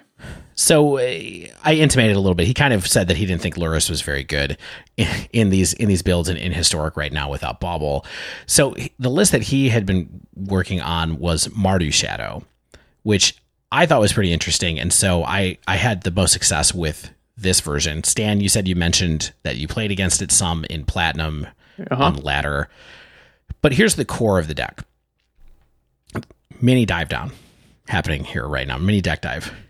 The core of the deck is, the threat package is Death Shadow, Scourge of the Skyclaves, and Knight of the Ebon Legion. Okay. It's two 1-drops and a 2-drop. It's supplemented by a really key card that you get access to when you go white, which is Adanto Vanguard. Remember this card? Yes. Yeah. Oh yeah. You can pay. You could basically this does that kind of Phyrexian thing, or like whatever that Hex card is. Parasite. Yeah, Hex Parasite, where you can just pay life at any time. Yeah, so it's worth mentioning really quickly that there was a time period in Modern maybe a year and a half ago or 2 years ago where Mardu Shadow was a pretty cool version of the deck as well, with Hex Parasite, Ranger Captain of Eos, Tide Hollow Sculler, all these things that kind of helped you move into a real mid-rangey plan with Death Shadow, which is something that some of the other decks didn't do at that point. And I think that's similar to what kind of happens here as a result. And Adanto Vanguard is a big part of that because it lets you attack in early to be able to get your opponent's life total down so you can play a Scourge of the Skyclaves. But it also lets you pay for that activated ability that it has to be able to get your shadow, kind of set your shadow to whatever size you want it to be, although it's in increments of 4, so you have to be pretty careful with it. But those two things together really help the deck have enough 2-drops and enough threats that play together that I think it's a pretty good package. And then on top of that, you have Bone Crusher Giant, which is another reason that you can't play Lurrus in the deck, or one of many reasons that you can't play Lurrus in this deck. And so Bone Crusher Giant is great, of course, as a little bit of direct damage and creature kill in a deck that already has a lot of creature kill, but also a nice threat occasionally. And then the last thing is that since you can't have Lurrus to do some card draw, one of the things that Michael pointed out that I thought was the most interesting is the card suite in this deck, which is 3 Bomat Couriers on 1 and 2 Ranger of Eos. Did you know that Ranger of Eos was legal in Historic? Because I didn't before this. The only reason I did is because I was researching what was in the anthologies. And I think a citizen of the nation mentioned it at some point. So Ranger of Eos, in case you don't remember, is a 3/2 for 4. It's from Alara block. That was a really good standard card, by the way. And it lets you go and search 2 1-mana spells out of your deck and put them into your hand. Sounds like value. Yeah, it's pretty good. Because what you find is that, this was occasionally in the sideboard of modern Death Shadow decks and 4-shadow deck or 4-color decks. It was there sometimes, things like that, especially pre-Lurrus. Oh, yeah. And so what it lets you do is you get into the mid game, you lose some of your threats, and then you play a Ranger of Eos, and you can go and get 2 shadows, or you can go get a shadow and a Bomat Courier if you want to try to get that train going again. Very occasionally, you might get a Knight of the Ebon Legion, which is like a fine card, but having all of those good 1-drops in the deck gives you a chance to kind of get instant card advantage instead of something that's a little bit kind of grindy. It really lets you reload immediately instead of kind of taking the time to do it. And I felt like that was super good. It's super effective. And even the 3/2 body on Ranger of Eos came in handy as an attacker quite often when I got to that point of the game. Oh yeah, this stunk to face down. Like when I face down the Mardu Shadow decks, they have enough removal and hand disruption and blockers on their end where when they were able to play the Ranger of Eos and then untap and then play a couple Death Shadows, just like, well, stink. Yeah. Like I'm not going to grind through this. Yeah. And especially we were talking earlier about the fact that fundamentally the shadow decks are all about trading 1-for-1s, trading 1-for-1s, trading 1-for-1s, and then having a big threat that is efficient to either protect or attack with or something like that on plan, so you can kind of maximize your mana advantage over time. I think that Ranger Vios really lets you do that, because quite often you're playing this on like turn 5, you're playing it on turn 6, and so sometimes you go Ranger Vios, Shadow, go. Yeah. And you're kind of like, I'm just going to swing in with a bunch of stuff, especially against a deck that you're not going to get a sweeper out of, like an Elves or something like that. That can really happen. So for me, that kind of felt like a more interesting way to turn this into a grindy card advantage, resource attrition kind of deck than any of the other solutions that I had seen earlier. The last couple of cards that are in the main in Michael's deck are Final Payment, which is a white and a black for destroy target creature at instant speed, but it has a side effect of you either have to sacrifice a creature when you cast it or pay 5 life. And so it's kind of like Dismember, where sometimes you're like, I don't even care what I'm going to do. I'm going to kill this card of yours. I'm going to pay 5 life, and now I have a 8/8 shadow, and I'm going to swing in with 1 or 2 of these things. And then the last card, second to last card, is Embercleave. This is the last card in the main deck. Oh, is that good in Historic? So it's great in Historic. I think interestingly, it's just +1/+1 though. Yeah. It's funny how much better that can be in situations where you don't have Death Shadow out than Temur Battle Rage is in the decks that run Temur Battle Rage. So for example, like sometimes when you play Grixis and you're playing with Sprite Dragon, and you're kind of like, cool, I can get Sprite Dragon to a 2/2, and then now I have Temur Battle Rage, so what am I going to do? Make my Sprite Dragon a 3/3 and then just hit you for 6? Like, that's not so great. The +1/+1 thrown down on a Danto Vanguard or on a Knight of the Ebon Legion or on to even Ranger of Eos actually is pretty compelling, because it turns it into a big attacker a lot more quickly. And so it's pretty worth the slot, I think, in here, even though a lot of times you're paying 4 for this. Yeah, that's when I look at this list, I think that this is this is the best Shadow deck that I faced down, and the most impressed I was with the Shadow deck in terms of being frustrated on the other side. And when I'm frustrated as a player playing, like when my opponent's playing a deck and I'm continue like, man, how do I deal with what the questions they're asking me and the threats they're presenting and the pace at which they are doing so and the efficiency of their removal, then I know that that's something to be a little bit in fear of, where it's like they have a well-rounded game plan that offers a number of sort of must remove or really would like to remove threats. And that's what I think this deck is doing more than I saw from other shadowy style decks, where the pace of the attack and the quality of the attackers and then the rebuilding ability through the Ranger of Eos all do a lot of stuff. And then the burst potential with Embercleave. I do, however, think this deck is like 85 to 90% there, because of like there's mana issues here. Like there's not a lot of pips for double, like there's not even a lot of pips for a Danto Vanguard, like on curve. Like you're like, going back to like a Frank Carson type thing, like you're like 84% to have a Danto Vanguard on curve, which sounds really good, except for the 15% of times when you don't have it. But maybe you have Scourge there, and that's probably potentially fine. Yeah, for what Shane is saying, there's only 10 white sources in the deck. Yeah, and there's only 10 red sources, and then you're having something like Chandra. I mean, Chandra in the side is maybe it's too greedy. Like maybe that sort of gets out of there in the end. Or even Embercleave. It was a double red card. I have trouble casting that in Gruul sometimes. Right. Do you know what I mean? And if you're trying to cast that with a deck with 10 red pips, 2 of which are Shatter Skull Smashing and might hurt you to bring in, like that's not always great. Fortunately, you want to be hurt when you bring them in. Most of the time. Yes. Yeah. So it's the kind of thing where I think like there's a few things to iron out in this deck, but I think it's really good, has a really good core, and we're going to see some slight tweaks here and there by players like Rap and people who are going to pick up on this as probably the best Shadow deck in Historic. Totally agree.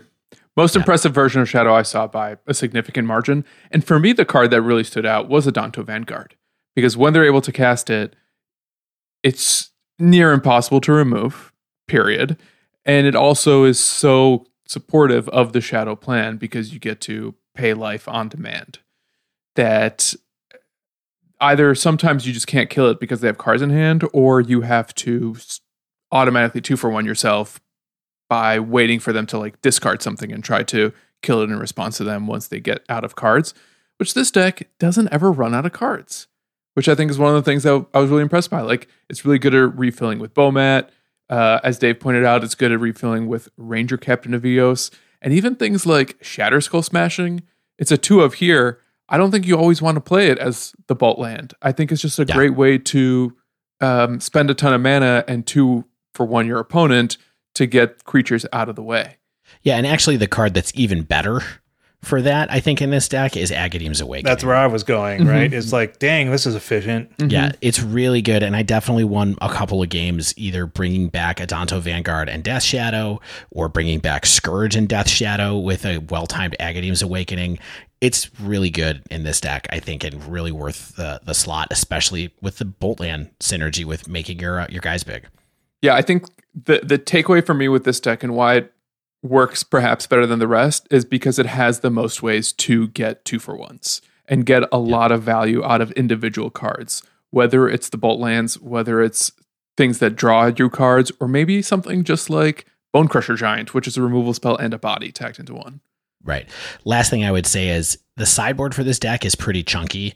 Right now it's 3 4-ofs and then 3 1-ofs, but there is an important card in the sideboard here. Yeah, that's still figuring it out. But I think that, this deck runs 4 Grafdigger's Cage, 4 God's Willing, and 4 Rampaging Ferocidon on the side right now. And I think those all tell you a little bit about the types of decks that you're worried about playing this.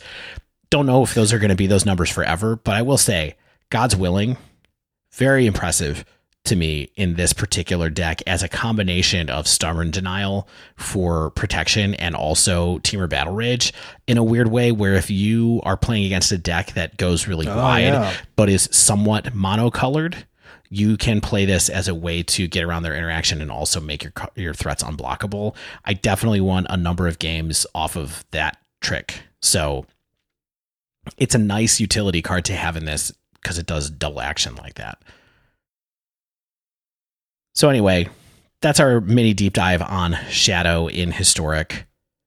I think that Mardu's the best one that I saw or that I played around with. We'll see where it goes from there. I think that this was not my play over it. Like I said, I made it almost all the way through gold with just playing Shadow decks over the weekend, which is not saying a huge amount, but it made me feel like it's definitely likely that Shadow is legit, if nothing else. Yeah, I'm still on the fence about Shadow, but I do think that people will stick to it enough, and like I said earlier, will kind of learn the ins and outs of Shadow. Like even on like one of the few untapped decks that had enough stats to have some results was like 47%. And they're low. I mean, but I think that's like learning curve type stuff, right? Like I think we will see these type of decks be decent to good. But yeah, I think you're going to be learning as you're doing it. Yeah. All right. We got about 20 something minutes to get through some other impressions of Historic. So let's roll it on the smaller things. Yeah. Right. It turns out when we bought into Historic Anthology, we got 16 other cards. No. Yeah.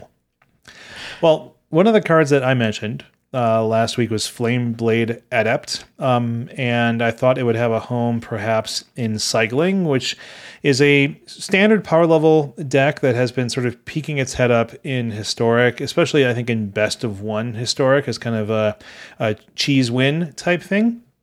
And I've been, since Historic Anthology 4 dropped, I then tested a bunch of Cycling. I was primarily driven by Flameblade Adept entering the format. I knew Dave was going to grind Shadow, so I wanted to do my part testing Flameblade Adept. So the draw here, of course, is that Flameblade gives you another 1-drop to go along with Flourishing Fox, and it's one that ostensibly can capitalize on the Cycling theme that's going on in the rest of the deck, right? So I tested primarily 2 decks. One was sort of modifying the standard Cycling deck, which gets us that cycling engine and the payoffs, but it gets us better mana base, the better mana base of Historic and the cycling lands of Historic as well. And then there was a more sort of Historic-oriented list that had Hollow One, which was reprinted in Amonkhet Remastered, and also Cast Out, which is a piece of removal that also can cycle. And that list also ran for each of those cycling lands. As a side note, I ultimately think that was far too many. I think the deck needs to make its early land drops more. I hated having 8 come into play tap lands. Don't run 8 if you try this deck. It's in my rough. opinion. Rough. Yeah, it's just too much. So I wanted to think that Flameblade was something pretty viable, but I'm, to spoil it, long story short, I'm ultimately not sure cycling has what it takes to be a Historic strategy. And so here's some of the issues that I've faced with cycling, is that it's slow to get online, and the payoff cards are primarily all 2 mana. So you have to untap with these cards for multiple turns for them to be worthwhile. Like, this is not a type of deck where it's like, oh, I untap with my 2-drop and go off type thing. It's like I untap with my 2-drop, maybe get a little bit of value out of them. And like Dave said, I think there's almost no room for main deck interaction besides that 1 in a red fight card that also cycles for 1. So, and that card is not very good unless you're combining it with like a big Flourishing Fox, because you're ultimately 2-for-1ing yourself, like by removing one of your engine cards. Like, let's say like someone has a really scary X2 or X3 on the other side of the board, and you're like, well, I got to use this fight card or I'm going to lose this game. And you're 2-for-1ing yourself, removing a cycling engine card and a payoff card at the same time. And you're like, that is not a good way to win the game. Or you're using like one of your Zenith Flares to remove a creature instead of doming the opponent. And that's typically not what you want to be doing, like unless it's like a pretty threat light. Like maybe they just have a few important threats, like maybe a Death Shadow. And that can be decent as well. But like the ultimate goal of this deck is to plink in, get a few bits of damage here and there, maybe get some of like the ping effects, and then you get that late game Zenith Flare, which is that drain gain instant that counts the cycling cards in your graveyard. But then your opponents know that this is the case as well. So like if they're a counterspell deck, they're not going to let you resolve this unless you somehow like get to 8 mana. They have like a single Drown in the Loch left, and you're like casting 2 of them from your hand. Otherwise, you're trying to, you're going to be hit with wraths as you do that. You're going to face some challenging blockers on this out of the battlefield. And it's just kind of hard to get to the win con without Zenith Flare. And sometimes you just can't block or attack fast enough to even get to the Zenith Flare. Or the opponent's playing like some random like best of one graft, not a Grafdigger's Cage, but maybe just some sort of like graveyard interaction where they get rid of your graveyard or something like that. And cycling relies on keeping those creatures in play. And that's sometimes hard because like you're not presenting a clock fast enough. So like your wrath opponents are getting to their wraths or they're getting to their interaction, blah, blah, blah, blah, blah. Flameblade Adept doesn't cycle. So it's like the worst top deck you can imagine. It's like without really it being so worth it early on that like it's like a must play. Like something like Llanowar Elves is a bad top deck, but it's so good early on that you kind of are priced into playing it. And I'm not sure if Flameblade Adept is so good early on. And I'll get to that why in a second, that you like want to like the top deck nature late game feels worth it, right? Because you can't cycle it away like you can with Flourishing Fox. And like I said last week, it doesn't keep its buffs. So you have to be able to continue to sort of like feed this card, like cycling cards from your hand. So because it doesn't keep its buffs and you want to essentially cycle every turn when this is on the ground, the battlefield, is this the type of card that you want to mulligan to, or makes you more likely to keep like an iffy hand that like might be a one lander? That's the thing, is like this card is like you really want to see it or Flourishing Fox in your opener. But like the real problem is like even on one on the draw, this card stinks. Mm-hmm. One on the play, it's pretty good, but like there's so many, this deck is based around 2-drops, much more than 1-drops. So like you're not untapping and going crazy with Flameblade Adept. Like you're not sort of like getting like that 4 damage or 5 damage turn on turn 2 or something like that. Well, yeah, because you don't have Burning Inquiry. Yes, exactly. That's the problem. And so like really what you're doing is you're playing a 2-drop and then maybe getting in there for 1 and then hoping that on like turn 3 you can sort of come alive and maybe force a double block. Like, I mean, like, well, really what you're kind of threatening is maybe like 3 or 4 damage at the most. And maybe they're just like, who cares? Like, I don't want to lose a good creature. Like, you get in there, fine. They can just kind of ignore it, or like maybe just swing back with something stronger. Yeah, I think without cards to enable the discard part of this, because the thing that's interesting here is that if cycling had a lot of decks would be better if there was access to some kind of mass discard card in Historic. I mean, we have Cathartic Reunion, I guess, right? We have Cathartic Reunion in Historic. Do. Yeah. So you could do that, and cycling actually is okay with just discarding some of the cards. I mean, it's basically like cycling when you cast Cathartic Reunion anyway. So I feel like if you're not doing cards like that, and you're just doing the thing that cycling tends to do, where it's just like, I'm just going to cycle 2 cards this turn, and then this turn I'm going to cycle 3 cards, and then this turn I'm going to do this. Like without that like extra burst, it feels like it's never going to get there for Flameblade Adept, unfortunately, because you just need the mana efficiency to make it a good threat that swings in for 4 on turn 2. And that's what you're really looking for with a card like this, or at least you were back in the day in Modern. Yeah, and what would be good about that in Modern is like, you would also be advancing your game plan. Like, I'm going to cast like a Burning Inquiry or something like that, and then like play 2 hollow ones. Right. And you just can't do that because your setup is just a slower process here. And like one of the positive things is that I do think cycling has a positive Shadow matchup, because like Shadow has a really hard time playing around Zenith Flare. Zenith Flare. Yeah. Yeah. So they're just putting themselves in Zenith Flare mode all the time. And so turn 5. And you often have like the ability to sort of like, you have a couple spells that are either gaining a couple enablers, payoffs rather, that are gaining you life or creating like chump blockers, which Shadow never wants to see, and sort of buying yourself time. And then you sort of trade off a few creatures that have cycling, and so they actually power up your Zenith Flare, and then you just sort of, you just win. I played against cycling one time, and I lost, I think, 3 Scourges to a Zenith Flare, where they it was like they just like went up to 20 life. Again, it just killed, or they went like, it was brutal. They just killed them. Yeah. It doesn't, it's, I think it's a very hard matchup. If Shadow becomes like the tier 0, then I think cycling has a place, but I think that it is an uphill battle for the strategy. I don't think it's particularly fun either. So for me, at least. So it's that kind of thing where it's like, I'm not going to go back to cycling anytime soon. But yeah, that's just my general thought on Flameblade Adept. And we have some more interesting cards, from Stan. Real quick, you didn't play the Hollow One deck? Oh, I did. I played the Hollow One. Hollow One was very iffy. Like it's a little bit slow to get online, and then like maybe turn, and like I had so many mana issues with coming to play tap lands, where it's like I really needed to have access to 3 mana on turn 3. I could cycle 3 cards and play like a Hollow One or 2 for free, but like those instances came up so infrequently. And then even like Modern, where it's like, okay, well, I have some turn 3 4/4s.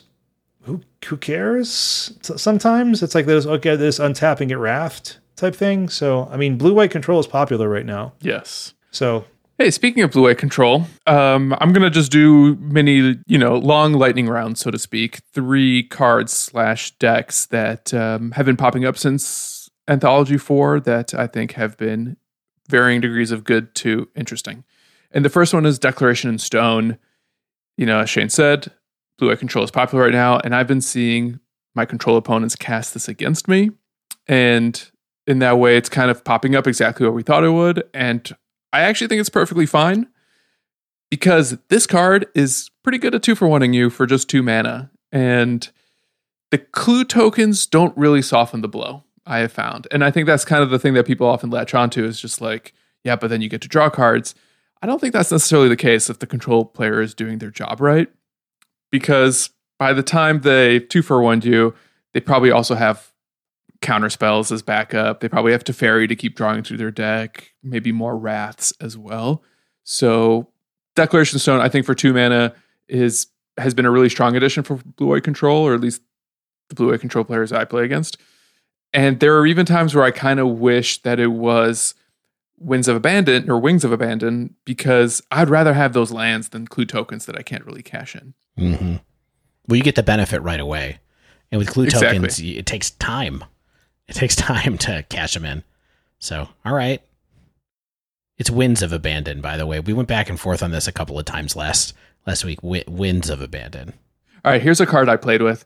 Abomination of Llanowar. This is just a big elf, right? Right. This is the biggest elf. Big scary elf. Indeed. It's the 3-mana star, Vigilance, Menace. Its power and toughness is equal to the number of elves you have on the battlefield and in your graveyard. And this was originally a commander card with the Commander Legends product. Interesting. So when I saw this in Anthology 4, I thought it was just a shoo-in for elves sideboards at least. And I still think that's true. And I actually think like right now, because of how popular Blue-Eye Control is, as well as the growing number of these shadow-based mid-range decks that have a ton of removal, it actually becomes increasingly more important. So in my testing, I started out with 4, but because it is a legendary, I went down to 3 because it's not great in multiples. The second one can be good. The third one is not. And I found that it helps solve problems, but not in maybe the way you would expect. So historically, the worst matchup for me in elves, control, and midrange, depending on how you sequence your spells and your creatures, you can occasionally save your Abomination to be the absolute last card that you cast after everything else has been answered and you ate a Wrath or two. And then after they spent all their answers, you then cast a 7/7, 8/8, Vigilance, and Menace. And playing with this card, I realized not a lot of creatures have that line of text where you have both Vigilance and Menace, where it's kind of hard to block. So against like maybe a couple Shark tokens or a token from the White Castle, like it's just going to eat those up or it's just going to get past them.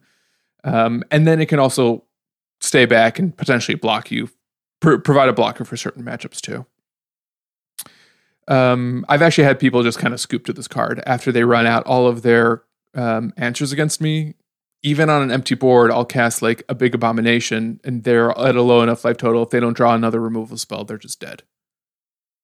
Stan, did you mention what this card does? I don't think everyone knows what this card does. Yeah, it's a star, Vigilance, Menace, power and toughness equal to how many elves you control in your graveyard and or on the battlefield. What a wild card to exist in Magic. Yeah. The play pattern for me with this card reminded me a little bit like Shaman of the Pack, where you want to cast it at the end of a chain, so to speak. But unlike Shaman of the Pack, it doesn't care if you have a board or not. So I'm not saying it's better, but it kind of slots into that role. And I have seen some of my elf opponents even play it against me in game 1.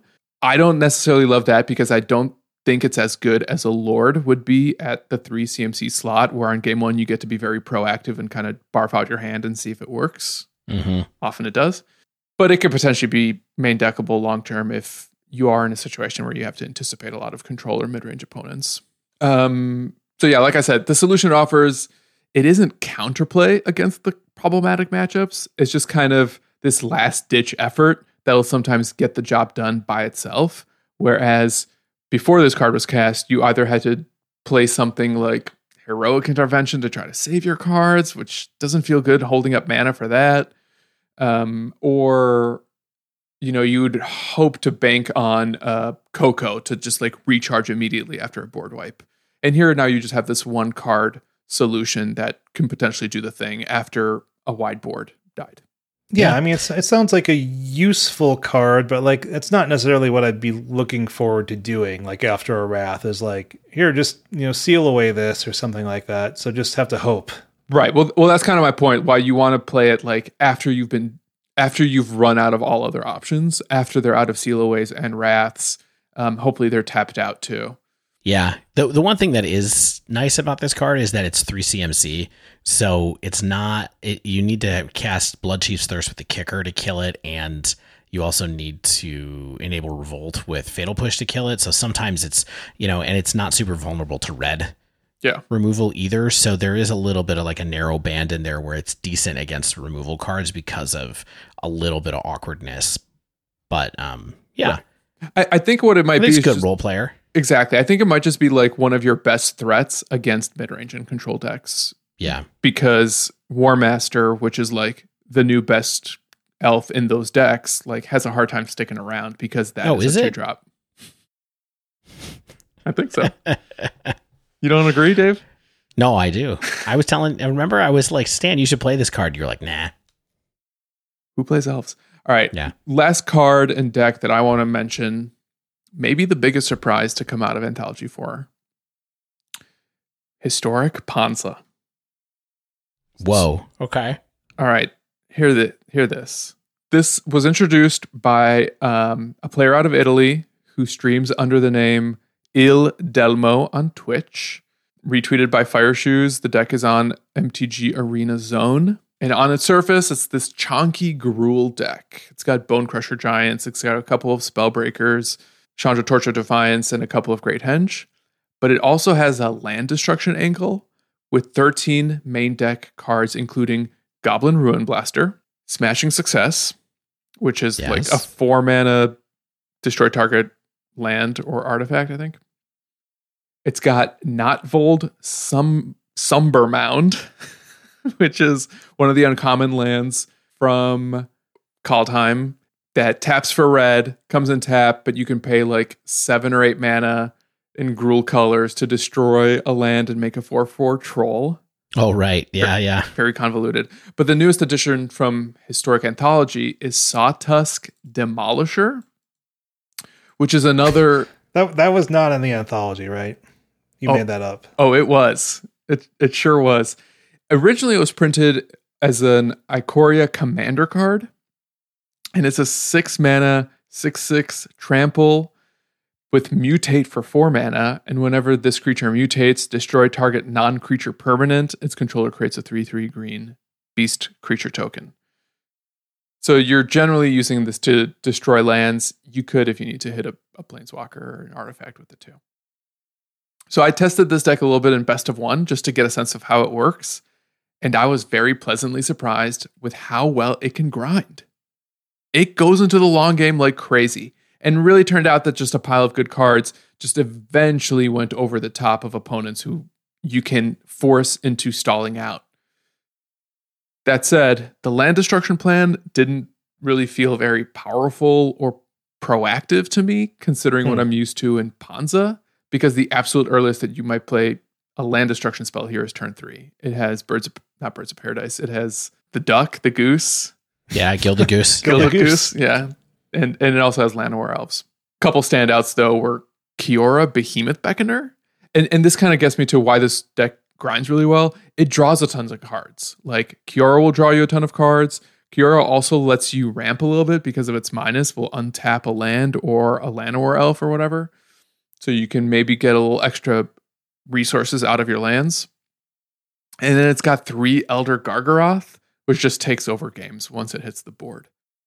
So I wouldn't necessarily treat this as like a true Panza-esque strategy, but rather this like chonky Gruul deck that's slower than Gruul aggro, but a bit bigger, and I think has like this really interesting long game because it leans so hard into Gargaroth and can, eventually take over some tempo or steal some tempo from your opponents, because every once in a while it's just going to blow up a land of theirs. And if they're, playing 18 to 20 lands, like taking them off their 3rd or 4th mana can actually like really slow them down while you're ramping out something really big and drawing extra cards in the process. That's hilarious. I had to read this card like 5 times. I still don't totally understand how mutate works, but that's cool. We'll get there someday. It's so weird. The thing about mutate is you can put it on top or on the bottom of the creature that you're mutating. Right. Exactly. It makes a lot of sense, right? It's awesome to hear that one of your favorite decks is maybe having a chance to have some kind of existence in Historic as well. It's weird. And I wonder if like one of the things that I've taken away from all these eccentric cards that are added through anthologies is a growing middle class within Historic. Like, I think tier 2 could be expanding in a good way and might contribute to long-term deck diversity, because we have like really weird tools that don't otherwise have a home because they they don't have a lot of support within standard sets, but can create some kind of plan when you start tapping into all the things you have in disposal in historic, thanks to things like Jumpstart and the standard sets that it does include. Mm-hmm. Makes sense to me. All right. Well, Historic Anthology 4 has definitely made some changes to the format. And certainly if you go into the queues right now, you're going to find people trying to play these cards. Lots of Shadow, but lots of other things too. And so I think that at the very least, at least it's accomplished a little bit of fun for people to do some more exploration. And we will see where it goes from here. Would you guys agree, though, as a parting thought, it doesn't feel like Anthology has blown up the format or has introduced like some kind of weird tier 0 nonsense that now everyone needs to be prepared for? No, I mean, the only thing I'm keeping an eye on is the Inspiring Statuary plus Paradox Engine deck. That's a little worrisome. But we'll talk about that some other time. Let's see if it's just a blip on the radar or not. I think these decks that we've talked about, in particular, the card that everybody was really worried about was Death Shadow just taking over. I think Death Shadow is such a surgical implement that it will take time to figure out, and it will be good sometimes and it'll be not good other times. So, but yes, I would say it hasn't really blown up the metagame. Yeah, which is fine. Like, if we get more strategies in Historic without blowing it up, that seems like a win. All right, let's win more games and get to Mythic, shall we? We'll try. We got 15, 16 days left. I'll make another run. Yeah, I mean, I got a new deck to mess with. Maybe I'll be a Mardu Shadow main for a hot minute. See what happens. Shane, you're gonna be so frustrated. I know. It's not proactive enough for you. We'll see. I'm worried. Well, that wraps up this week's show. If you haven't yet, make sure you subscribe to our podcast so you get the latest episodes as soon as they come out. And if you use Apple Podcasts, please leave us a rating and review. If you'd like to submit a question to the podcast, pick our brain on something in modern, historic, heck, even Pioneer, you can tweet us at The Dive Down, all one word, or email thedivedown@gmail.com. If you'd like to support the show, you can join our Patreon at patreon.com/thedivedown. As little as $1 an episode, that's less than the cost of a coffee addiction, will get you into our super secret Slack channel. Also, shout out to manatraders.com for sponsoring The Dive Down. If you sign up for ManaTraders with promo code The Dive Down, all one word, you'll get 15% off your first 3 months of renting Magic Online cards. And if you play Magic Arena, you can support The Dive Down without spending any money by using our affiliate link to download the free deck tracking software over at untapped.thedivedown.com.